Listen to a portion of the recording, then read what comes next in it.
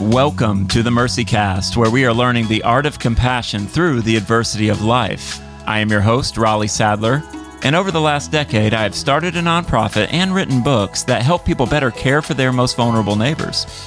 Along the way, I've made a few friends, all of us learning how to care for others as we experience difficult times. Today, I want to talk about death. Whether this is the death of a loved one or the death of a relationship, death is something that we fear. This is innate in us. Death is always something we try to avoid. But it's inevitable. It hunts us. It haunts us. We can never prepare. As Chad picked up his phone, he was greeted with the news that no parent ever wants to hear. His son, Luke, a midshipman at the United States Naval Academy, had fallen and died while hiking in Chile. Today, I'm joined by Chad Bird, the author of Limping with God, Jacob and the Old Testament's Guide to Messy Discipleship. Chad, thank you for joining me. Thank you, Raleigh. It's a pleasure to be on the podcast. Appreciate the invitation. Been looking forward to our conversation. Yeah, me too. And as I think about what we're going to discuss today, my first question is, what has the loss of your son taught you about grief? Yeah, if there's one thing that just leaps immediately to my mind in thinking through grief, and this has been, so Luke died in July, mid-July. So, we're just a few months down the road from that. But the one thing, I guess more than anything else that I've been learning through this very long process of grief is simply how unpredictable it is. There'll be days when I do pretty well. I don't have any emotional breakdowns, and certainly I think of Luke. It's the first thought in my mind every single morning. And there's other days when I might be doing okay, and then the next thing I know, I find myself just on my knees and breaking down. And so it's some people call it being ambushed by grief, which I think is a fitting metaphor for describing what the process is like. You'll be okay, then you'll be bad, then you kind of go back and forth between these. One way I've described it is that so Luke is sometimes directly in front of me, and his death is directly in front of me, and sometimes it's just kind of my peripheral vision, but it never goes away. So the grief is always there. It's just a question of whether it's tapping you on the shoulder or whether it's a full frontal assault against you. So that's one of the things that I've discovered about grief is that you never know every day what it's going to bring. And there's plenty of other things as well, but that's the forefront of my mind when I think about this kind of new learning process of me readjusting to a life that is going to have grief in one form or another, really for the rest of my life. Chad, you mentioned being ambushed by grief, and I think that is such a visceral image. It's something that we don't choose. It just happens to us.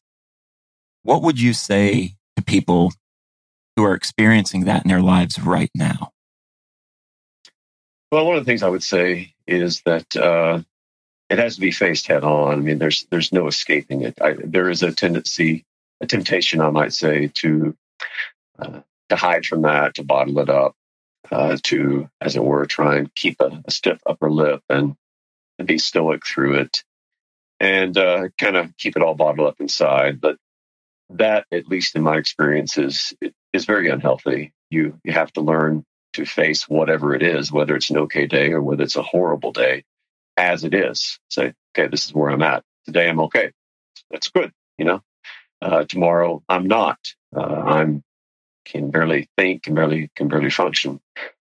So you have to kind of grapple with that reality. That's the first thing that I would say.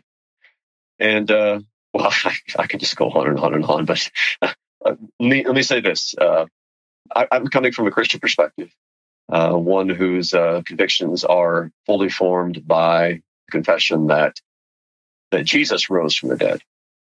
And so that is what I keep coming back to as I face the grief, whether it's an okay day or a day from hell. Either way, I'm taking that day to the cross and to the empty tomb. And I'm reminding myself that this life is but the front porch to our Father's home.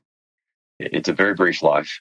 It's what the scriptures describe as something like a flower of the field. It's here one day and then it's gone the next. Or it's the grass, which hears one day and then withers the next. So the brevity of our earthly lives is something that we ourselves begin to realize more and more the older we get, but it's something that scripture constantly puts in front of us. But at the same time, the life that we live here, whether it was 21 years like Luke, or whether it was 81 years like my dad, who just also died a few weeks ago, either way, whether it's brief or whether it's long, in the big perspective of things, it is but the preparatory period for the life that will not end, which we will enter into after we leave this earthly life. So those are the top two things I would say.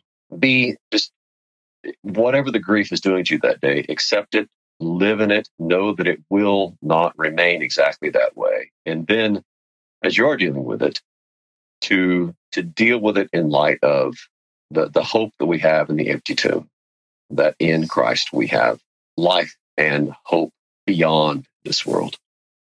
Losing your father and your son in such a short amount of time can shut anyone down. It can make anyone numb. It can make any of us just try to run. And you told us that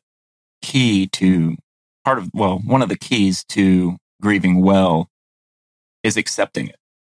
You know, many of us want to be time travelers. We want to go back like Scott Bakula. And that's in Quantum Leap, if some of you don't understand the reference. But we want to go back like Scott Bakula and go fix something that happened in the past. But the problem is, none of us are time travelers. And the only way to heal or to start healing is to accept what happened.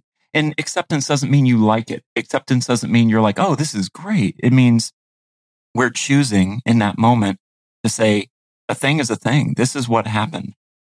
It's owning what happened, even if you hate it with every fiber of your being. But you didn't just talk about acceptance, which is ultimately accepting reality. You also talked about taking this to the cross. As a Christian myself and someone who works with faith communities, I hear people say that. But when you say you take it to the cross, tell me more. Tell me more about what you mean. Well, it's understanding that our lives in this world, my life, the life of Luke, the life of my dad, all of our lives are not, as it were, islands in isolation from the God in whose image we were created. So my story is always woven into the story of God because he has made me his own in Jesus Christ. And that means that my story is never disconnected from the story of Christ, and the story of Christ is never disconnected from my own.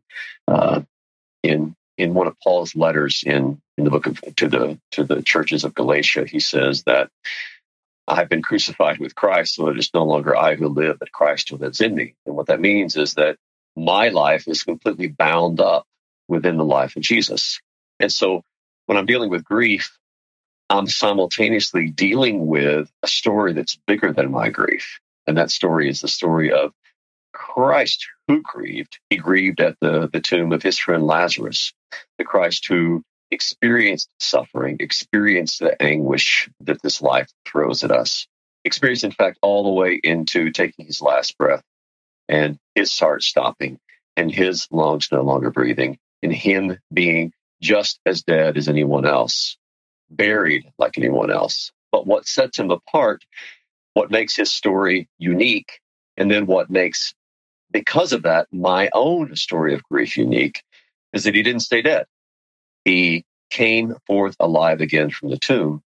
And it is that defeat of death, that victory that results in his resurrection, that part of Christ's story then envelops my own story, enveloped the story of Luke and my dad and every other believer in Christ, so that it colors our understanding of grief, so that it's no longer just darkness, but there's light.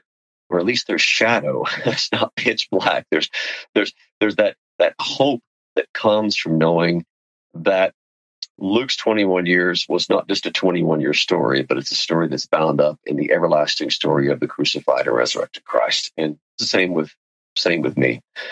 So I take it to the cross in Pitum in the sense that I understand that this small story of one individual's life is part of the bigger story of the life of Jesus. And his story, his hope, his resurrection, then gives light, gives hope, gives a future to us who are caught in the here and now of our sadness.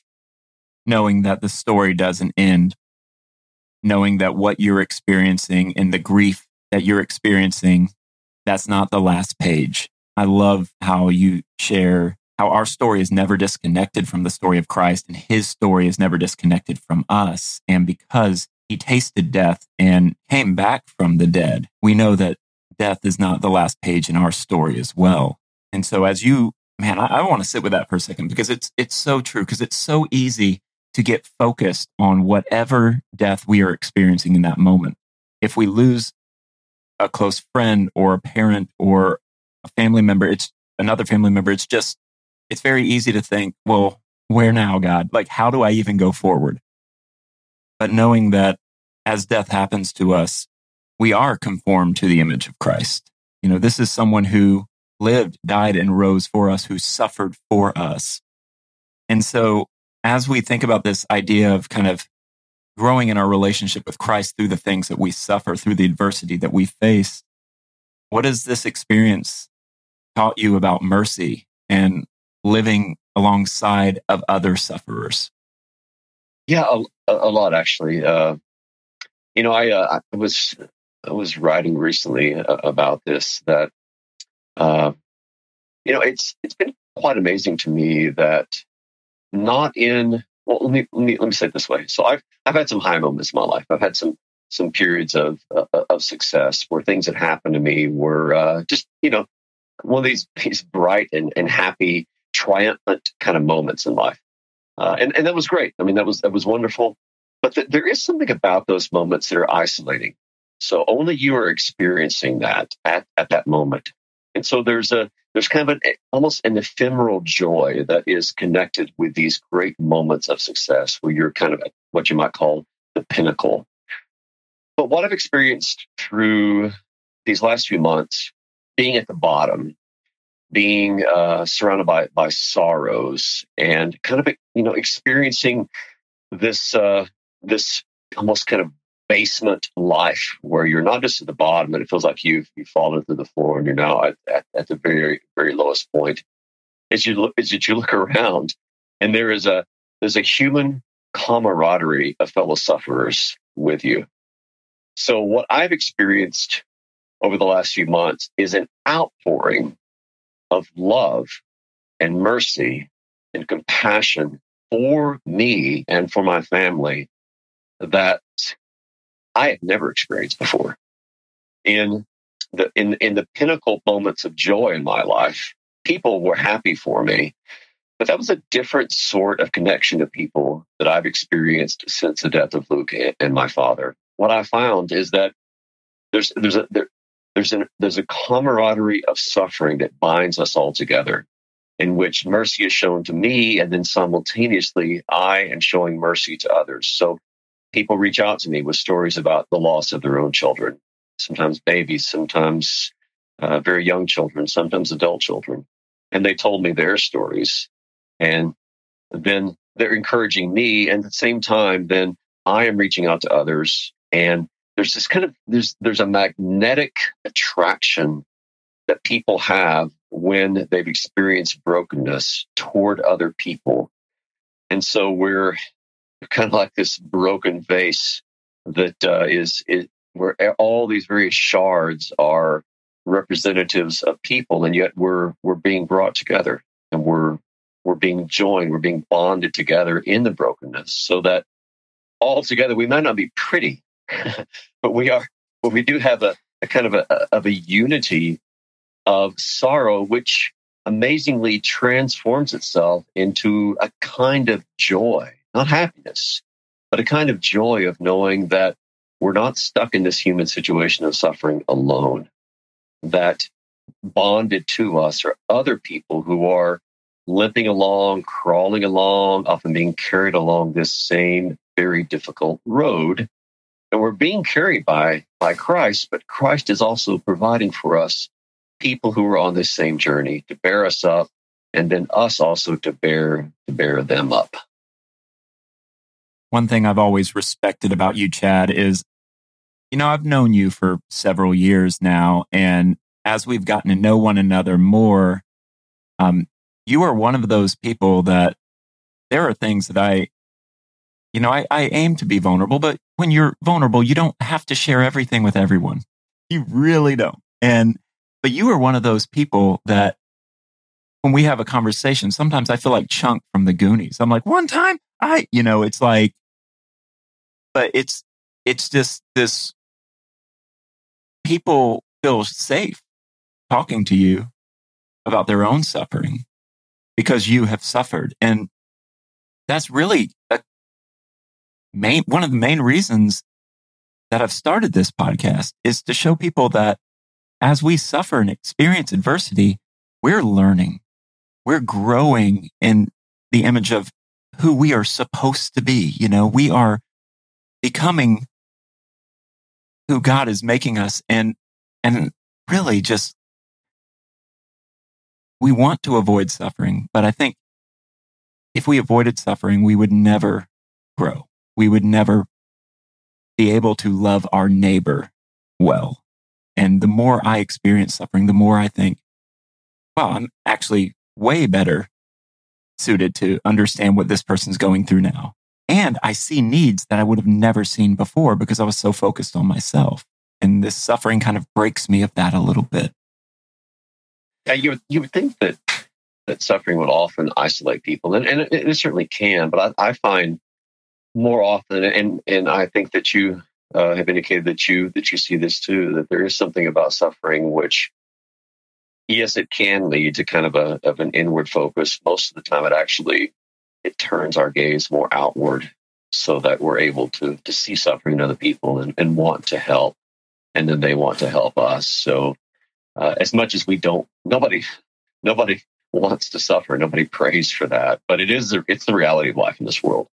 And so when it comes, how much better to become, as I like to say, stewards of our scars, to use the pain, the brokenness, the suffering in this life as maybe not a gift, but a deposit that's been given to us to use in the best possible way that we can.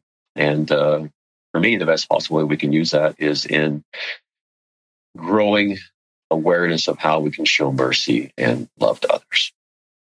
Stewards of our scars. That's such a great picture, because that's it. As I think back on where we've come in this episode, we discussed being ambushed by grief and how grief is ever present, but we must accept it. We must own where we are, and we must take that to the cross. And we take it to the cross because our story is never disconnected from the story of Christ. Just as Christ suffered for us, we suffer, but we don't suffer alone. We suffer alongside of others. There's this idea of unity of sorrow. And in that time of suffering, it's the very thing that we think disqualifies us from happiness or joy actually qualifies us to look our neighbor in the eye and love them well, and to learn the art of compassion. Chad, you have written widely on suffering and vulnerability and the gospel and how that intersects both of those. But what are 3 things that can help each of us learn the art of compassion? Well, I think the first thing is simply growing in a deeper awareness of who we are. And that might sound easy, but I think most of it's rather difficult, because we're kind of addicted to self-delusion. for the most part. We prefer the narratives that we make up in our heads about our lives over the actual reality of who we are and what we're going through. So it's very easy to tell ourselves tantalizing lies about how things are with regard to ourselves instead of simply looking in the mirror and being bluntly honest about who we are. So knowing yourself, being honest with yourself about your weaknesses and your failings and all those cracks in your soul. Honest with yourself about that is going to engender within us a greater compassion and mercy toward others who, as it turns out, are just the same way. Everybody thinks that everybody else has their act together, at least most people do. Everybody thinks that nobody else like them is waiting for everybody to figure out that they really don't, have everything together. Right. So we all think, he has his act together, or she really knows where she's going. Well, it turns out he and she don't. They suffer the same fears and apprehensions, anxieties, and self-doubt that every single person experiences. So that's the first thing I'd say. If you're more honest with yourself you are about your own failings, then the more mercy is going to be in your life toward other people. There's no worse enemy to mercy than self-righteousness. The more that I think that I'm better than others, that I have my act together more than others, or whatever it might be, then the less open I am to showing mercy to others. And typically God helps us out along that way by breaking us in certain ways that we are open to other people.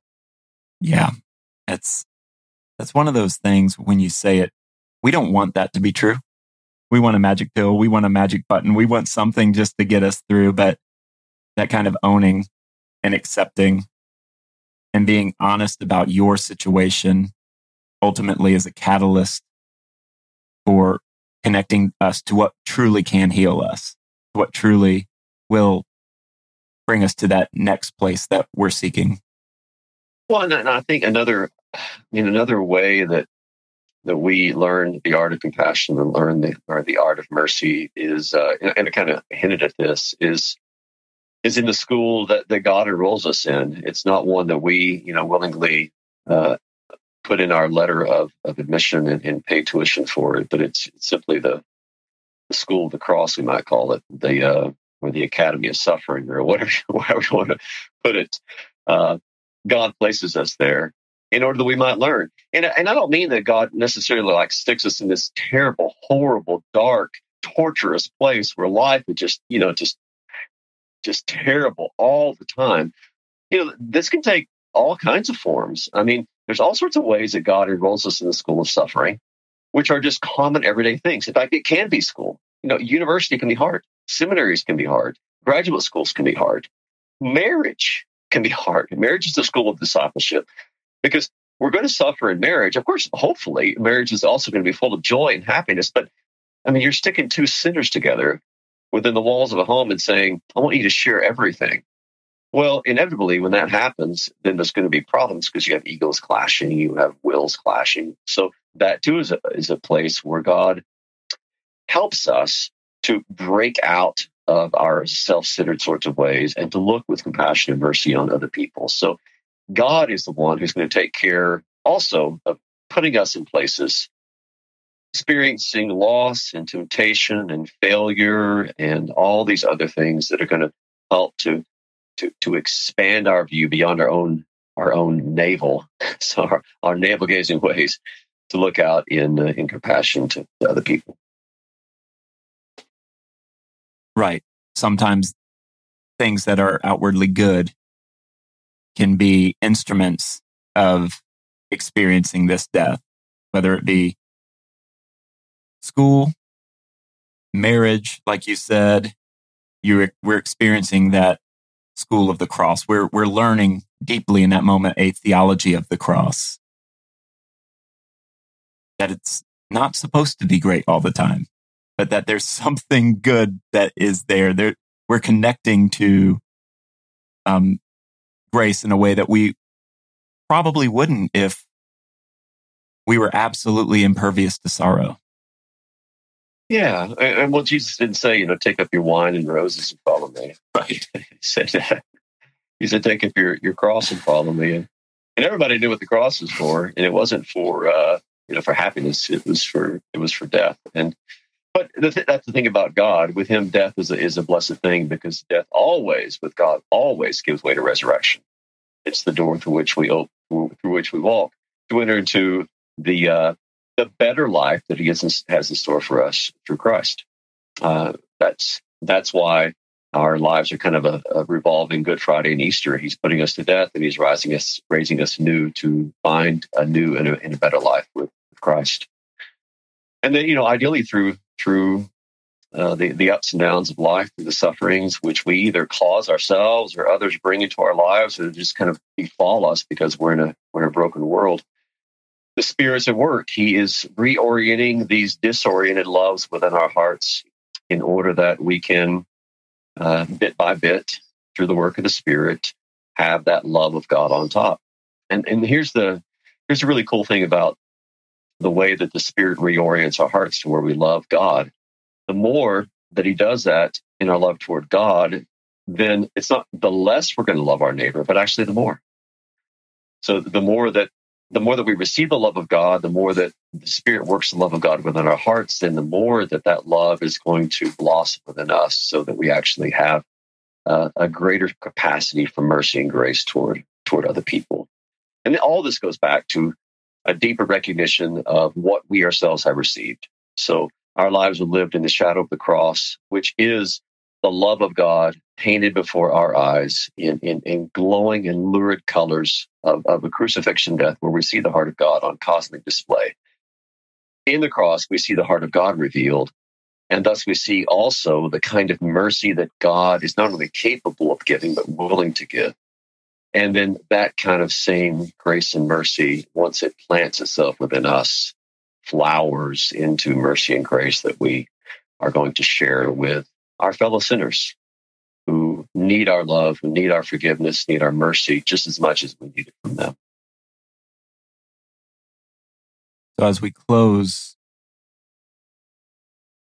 you're telling us that maybe we shouldn't avoid suffering or try to run from it or disown what we're experiencing. But knowing that as we walk through that darkness, someone is walking with us. There is a light. There is a shadow. That it's not bleak. It's not black. There is a hope ahead of us. Yeah, we don't walk alone. When we walk through either the mountaintop of happiness or the valley of the shadow of death, wherever we're at, we have Christ by our side. There's that ancient prayer of St. Patrick where he says, Christ before me, Christ behind me, Christ to my right, Christ to my left, Christ above me, Christ beneath me, Christ in the heart of every man who greets me.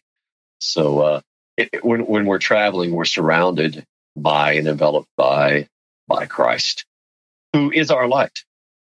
He suffered and overcame death and the grave. And in him, we are co-sufferers, but we're also co-buried and co-resurrected with him into the new life that is ours. So no matter how dark, no matter how bleak, no matter how seemingly hopeless life is, with Christ, there is always hope. There is always life. There is always a reason for getting up in the morning, because we know that we will awaken to a day in which Christ is alive and we have that life and hope in him. Chad, thank you so much for joining me today. Thanks for the invitation. It's been great, Raleigh. Yeah, really has. This podcast is made possible by listeners like you. If you want bonus episodes as well as a plethora of other resources, become a paid member at LMPG, Let My People Go, lmpg.org, for $10 a month. You will get access to our bonus podcast, More Mercy, where we will dive deeper with each guest. Also, don't forget to smash that subscribe button and leave MercyCast a 5-star review. Till next time, have mercy on yourselves and each other.